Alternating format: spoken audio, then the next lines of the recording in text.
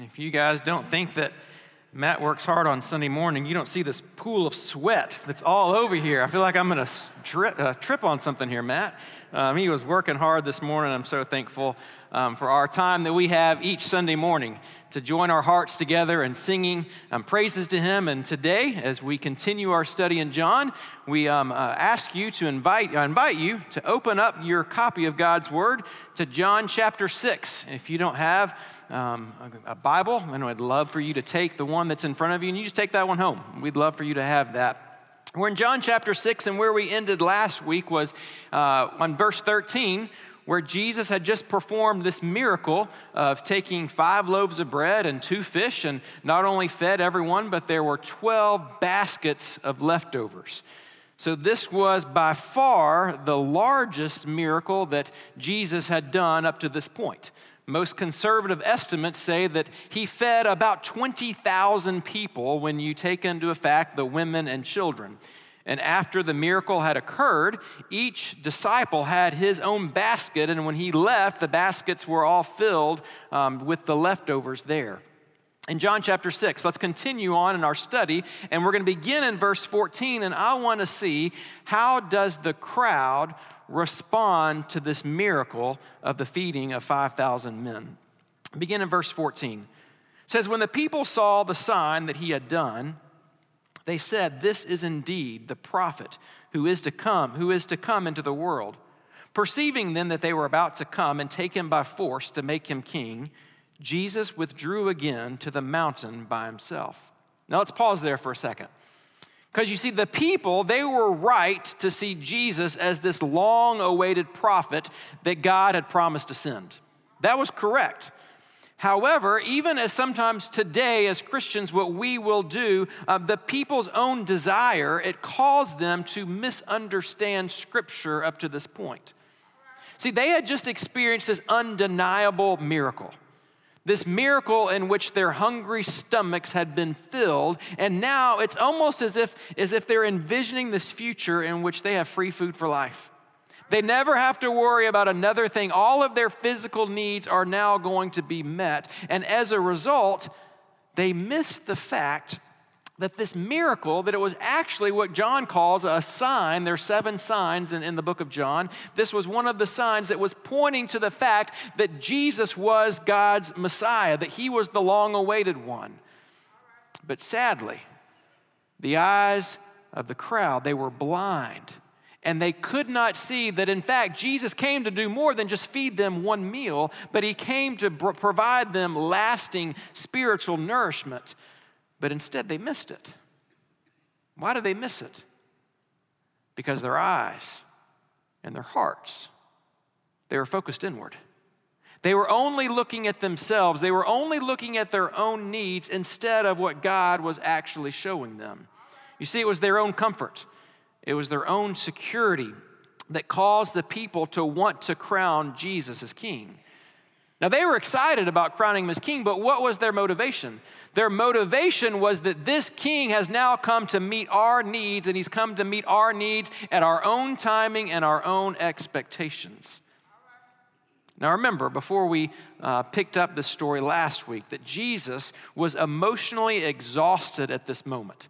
Before this miracle had occurred, he and his disciples had just come back from an extended period of preaching.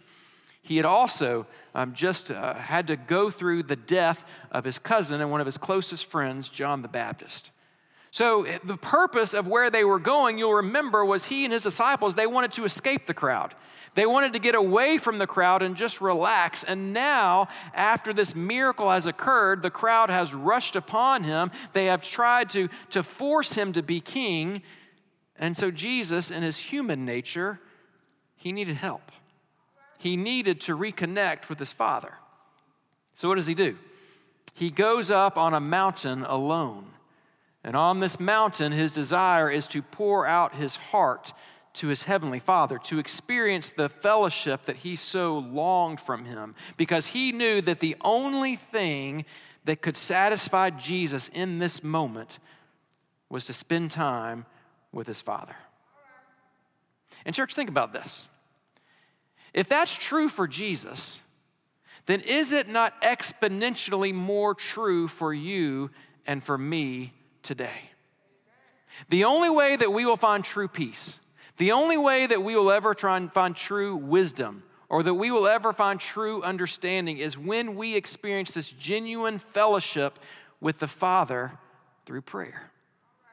When we don't spend regular, meaningful time in fellowship with God through prayer. What do I mean by that? I mean that we're reconnecting with Him, that we're recalibrating our lives based on what He says is most important, not what the world, not what we feel, not what other people are saying. But when we don't spend that regular, meaningful time in prayer, friends, listen to me, we will get distracted by the temptations of Satan. And this is what Satan wants to do to you. He wants you to fall for the ways that he attempts to short circuit God's path for our lives. Satan will always say, take the short path, cut corners here, instead of us saying, this is what God has for me, so I'm going to follow Him, even if it means some difficulty up ahead. It's through prayer that we're able to do as Paul commands in Colossians chapter 3, where he says, seek the things that are where? Above, where Christ is seated at the right hand of God. Church, it's only when our minds are on things above, not on the distractions of this world, that we are able then to lean into the power of the Holy Spirit. And it's only when we're leaning into the power of the Holy Spirit that we are able to resist the pull of the world to conform to the patterns of this world.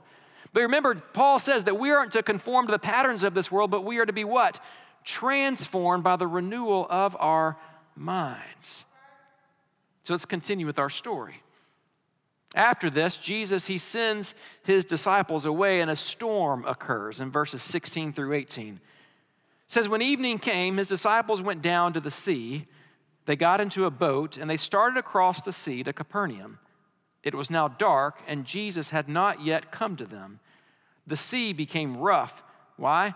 Because a strong wind was blowing. So when Jesus goes on this mountaintop alone, he also sends his disciples away. We learn that from Matthew. Remember, this miracle, this is told in all the Gospels. And in fact, when he sends them away in Matthew, it actually says this in Matthew 14, immediately he, meaning Jesus, made the disciples get into the boat. The word that's used there is that he compelled them. They didn't want to go. But Jesus deliberately says, no, you must get in this boat and you must leave. My guess is that the crowd, because they had been with Jesus, because they loved Jesus, and when I say the crowd, I'm meaning the disciples at this moment, that maybe they got caught up in this excitement. Hey, look at this miracle. Maybe now's the moment. And maybe they were tempted, like you and I might have been tempted too, to say, hey, let's join in the chorus of the crowd and let's say, Jesus, why don't you tell them who you are? Why don't you crown yourself king right now? But Jesus knew this was not his time. This was not his moment yet. So as they sailed across the lake of Capernaum, the disciples, they found themselves caught in a storm. But friends, don't miss this.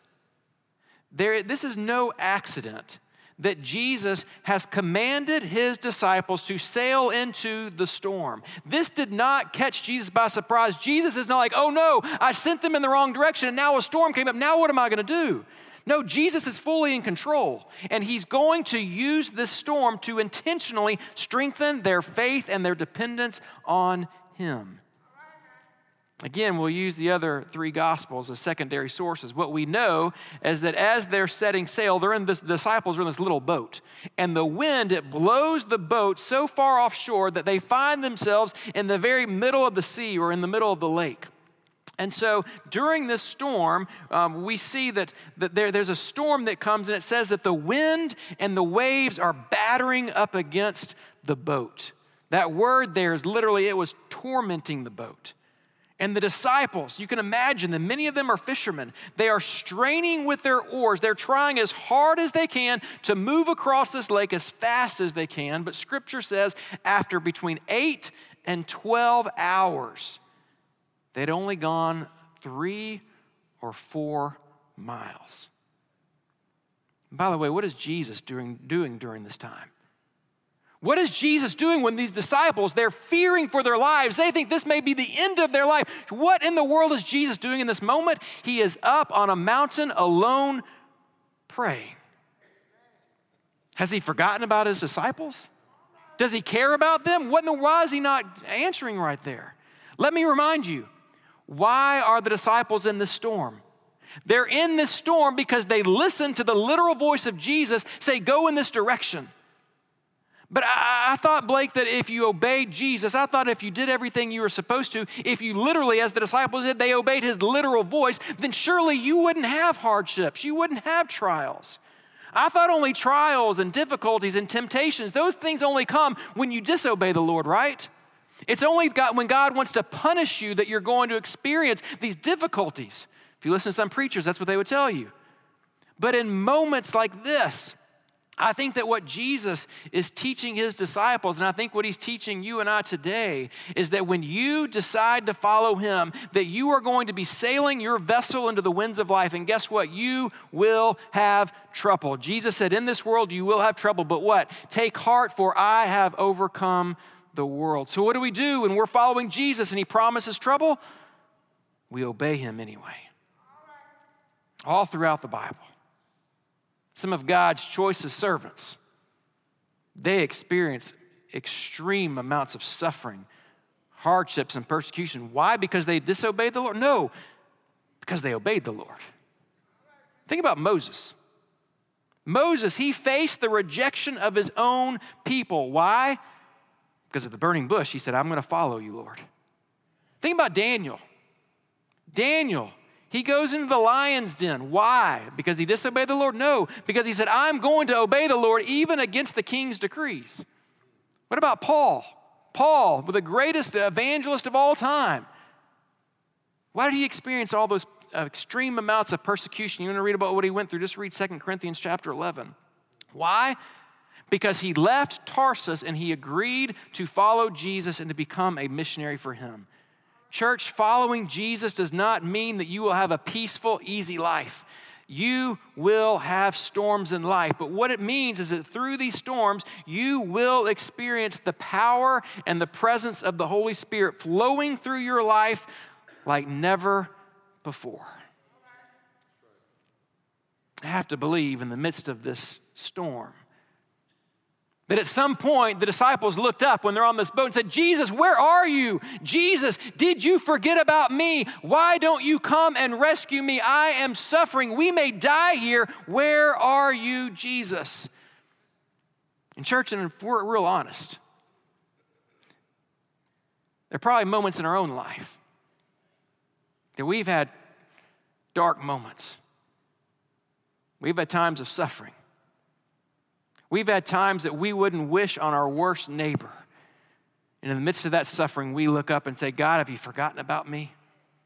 God, I've tried to honor you. Look at all that I've done. God, where are you? Why aren't you coming to my rescue? God, do you even see me? But friends, the Bible says that Jesus even sees when a sparrow falls to the ground. So there is no doubt that he sees you in the midst of your storm. In this moment, Jesus saw these disciples. Remember, most of them were fishermen. And as he sees the disciples, they're rowing helplessly. And what does Jesus do? He delayed coming to them. Think about that. He sees the disciples, they're rowing helplessly, they're fearing as if they are going to lose their life, and yet they're wondering where he was, and yet he chooses to allow the wind, to allow the storm, to allow the waves to continue to batter up against the boat so they're fearful for their lives. And then, finally, Jesus came to them. But let me ask you a question. Why did Jesus delay in coming to them? Doesn't this remind you a little bit of the story of Lazarus and the raising of Lazarus from the dead? We're going to get to that story. It's in John chapter 11. If I continue on this pace, by December 2039, we should be there. We're going to get there, I promise. But in that story, we have Lazarus and Mary and Martha, one brother and two sisters. And Lazarus, they are very close to Jesus. In fact, he visits them on his last week of his life. And Mary and Martha, they send word to Jesus, Jesus, our brother Lazarus, your dear friend, your dear brother, he's sick, and he's sick to the point of death. Please come. They had faith. Please come, because we know that if you come, that you can what? You can heal him. And what does Jesus do? He delayed coming to them for 2 whole days. And in choosing to delay in coming to Lazarus, his dear friend, Lazarus eventually dies. So Jesus, he comes to the tomb of his dear friend Lazarus, and it says that Jesus wept. And after weeping, he calls Lazarus out, and Lazarus is raised from the dead. But why, again, did Jesus delay in coming to heal Lazarus? Why didn't he just do it immediately? I think it was to take Mary and Martha to the very end of their own strength so that they would have to fully rely on God. I think that's exactly what's happening here in this miracle that we're about to see. I think that Jesus is allowing the disciples to get to the very end of their own strength so that they can see the only hope that they have is in Jesus. And friends, I can't stand here and pretend to tell you why sometimes God hears your prayers and he answers in accordance with your prayers. And yet sometimes you pray, you fast, you read scripture, you talk with other friends, you go to Bible study, and God hears your prayers. We know that, but sometimes he delays in answering your prayers. And yet sometimes we pray, we fast, we go to other friends, and we continue to pour our hearts out to God, and God answers us, but he answers us in a way that disappoints us. In fact, sometimes he answers us in a way that devastates us. I don't understand all that. I'm not smart enough to give you an answer, but I fully agree with Tim Keller, who says this: there is a purpose to suffering, and if faced rightly, it can drive us like a nail deep into the love of God and into more stability and spiritual power than you can imagine. I want to take a time out here for just a second. Typically, I like to save the application for the end of the text. I think it's important that we know what the text says, we read it in context, and then we say, okay, what can we learn about it? But right here is a good spot for us just to pause and say, okay, according to this passage of Scripture, what is it that God is teaching me?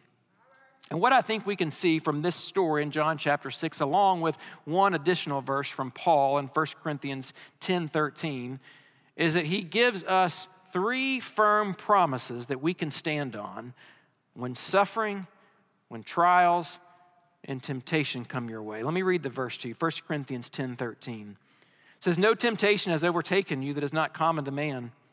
God is faithful. He will not let you be tempted beyond your ability. But with the temptation, he will also provide the way of escape that you may be able to endure it."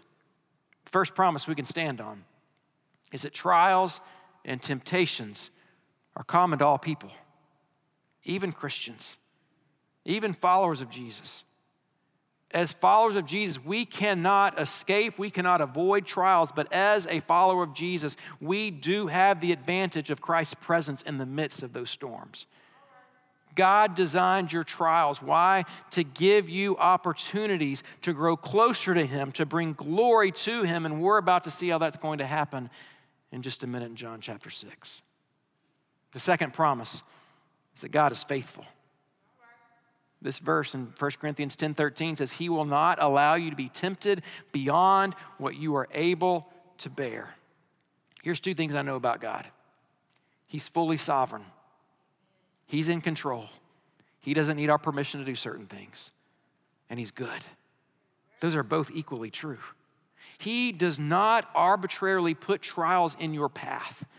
But Jesus, according to Hebrews chapter 7, verse 25, Jesus lives to intercede for you, meaning that Jesus is praying for you, that he sees you, and that he never forsakes you even in the midst of those trials.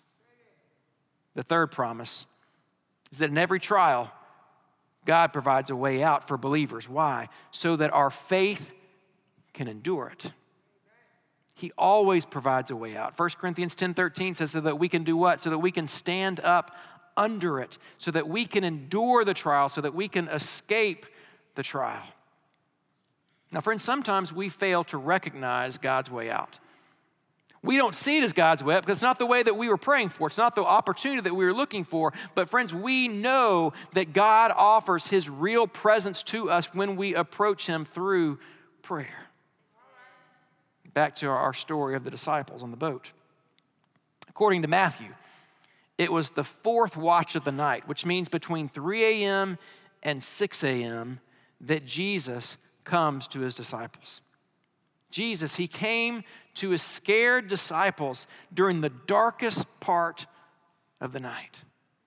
He came to his disciples when they were exhausted, when they were miserable, when they were tired, and they were wondering if they were even going to survive. And friends, that may be where you are at this moment. You may be, as David said, walking through the valley of the shadow of death, and you may be looking at God and things have never looked darker, they've never looked bleaker, and you may be saying, God, I don't know when you're going to come, but hold on, because he promises that he will come. Verse 19.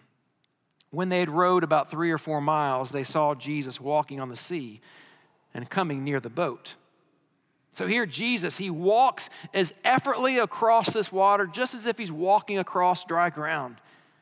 Again, try to picture this moment. This really happened. Sometimes we read the Bible and think, oh, that's a great story. This really happened. What would your mind have thought if you're out on this boat in the midst of the storm, thinking you're going to die, and then you see Jesus just gliding across the water? How mind-boggling must that have been for these disciples? But let me ask you another question. Why did Jesus choose to walk on water? If he's a miracle maker, and he is, then he's a miracle worker. Couldn't he have just snapped his fingers and put the disciples in the middle of the lake all the way to the side where they're going? Why did he walk on water? I'll tell you exactly why he walked on water. For the exact same reason that he fed the 5,000, for the exact same reason he did every other miracle. Jesus does not perform any miracle as a magic trick to cause wonder and to say, people, oh, look what all the cool things that he can do. No, but by suspending the law of gravity, he's giving the disciples proof that not only is he the creator, but he's also the controller of the physical universe. By performing this miracle of walking on water, the disciples witnessed Jesus' power, and now they're beginning to understand just who he is. When they see Jesus walking on water, what's their response? How do they react? Look at the last part of verse 19. And they were what? Frightened. They've just seen something far beyond anything that the human imagination can even begin to explain. And now, I love this, in the midst of this raging storm in which they were terrified was going to take their life, in which some translations say the water was lapping into the boats and they're thinking the water is going to drown the boats. Now, instead of being terrified of the storm, now they're no longer fearing the storm, but now they fear the maker of the storm. They had just witnessed the power of God, and now they were afraid. What does Jesus say to them? Verse 20. But he said to them, it is I. Do not be afraid. Notice that before Jesus says, don't be afraid, what does he say? It is I. Jesus knew that once they knew it was him, the natural response would be they should no longer be afraid. And church, the same is true for us today. When we keep our focus on Christ, when we allow our minds to be on things that above and we don't get distracted by the things of this world, then we will be able to see life, as I talked about last week, through a lens of faith, and we will begin to see that we'll recognize how and what he is doing and how he's working for his kingdom, for his glory. He's working beyond the canvas that we paint on from our 70, 80, 90 years of life, but he's painting for his glory, and we will begin to see what he's doing, and then we will respond accurately. And look at how the disciples respond in verse 21. Then they were glad to take him into the boat. Well, duh. You've been scared for your life? I mean, John just put, they were glad. Well, of course they were. No doubt. They were excited about it. These disciples, just like every true disciple of Jesus, they longed to be in the presence of their Savior. They didn't want to leave him in the first place. No doubt they were disappointed when Jesus, he didn't jump into that boat with them, but when he sends them away. And now, whenever he comes to them, quite frankly, in the most unimaginable way possible, they are overjoyed. They gladly take Jesus and they welcome him back into the boat. But there's something that I can't quit here for just a second, because there's a part of this story that John doesn't mention that's in other Gospels, and that's the story of Peter. And we know that Peter, a lot of times we like to pick on Peter. We pick on him because of the flaws that he has and his excitement. But friends, I'm sorry, I wish I was more like Peter in some instances. I wish I had his excitement. I wish I had the faith that Peter had, because what does Peter do? Look at Matthew's version, Matthew chapter 14. This is what happens in the midst of this. And Peter answered him, Lord, if it's you, command me to come to you on the water. Jesus said, come. So Peter, no one else. Peter got out of that boat, and he walked on the water and came to Jesus. But when he saw the wind, he was afraid, and beginning to sink, he cried out, Lord, save me.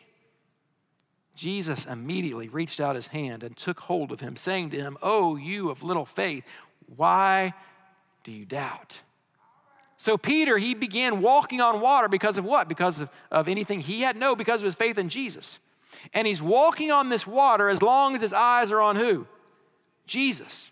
But whenever his eyes are off of Jesus and his eyes go onto the storms, he begins to sink. But I love this about Peter, because Peter knew Jesus. He knew who to call out to when he was sinking. And it says he called out to Jesus, and the word there is Jesus immediately reached his hand out and took him and saved his life.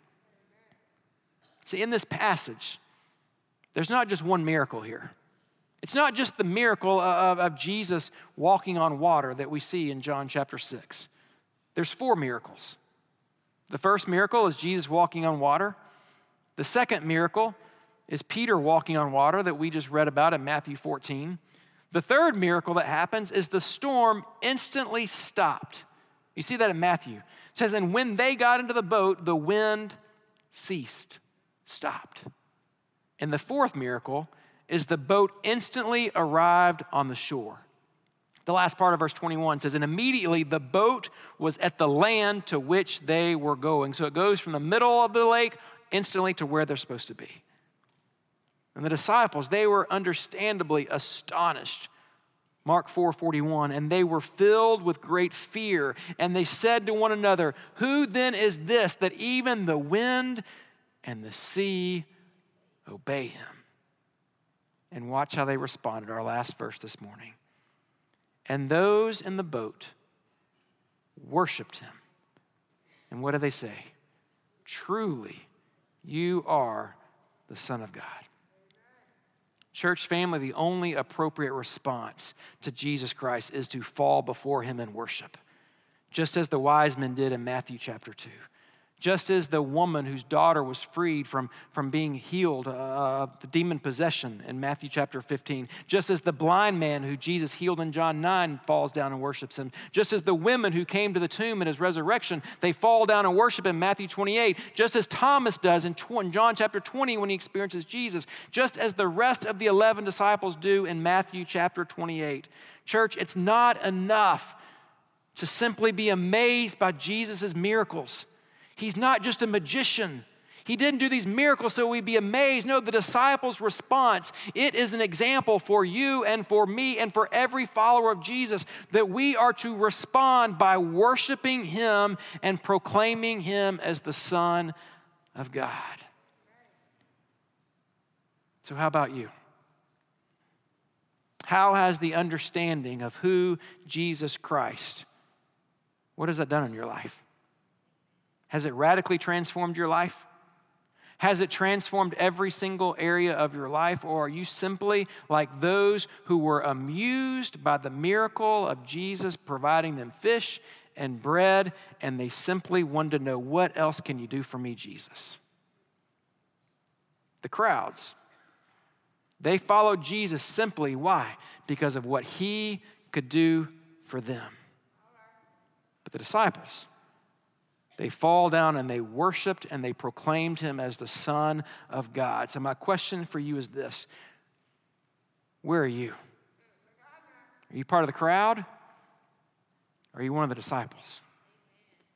Would you pray with me? Dear Heavenly Father, we thank you for your love. We thank you for your promise that even in the midst of the storm, we're never beyond your reach. We're never beyond your grasp. That you see us, that you love us, and that you are working all things together for good. Lord, I pray for every single person in this room right now. Lord, if we had time, we could all talk about the trials that we're going through.